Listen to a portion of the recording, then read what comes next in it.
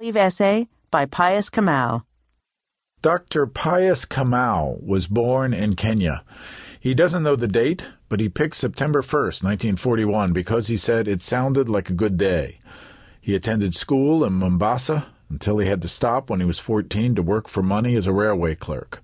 His was a path of obstacles, but eventually he finished his studies and became a physician, a thoracic and general surgeon, all the while, he says, sustained by a dream.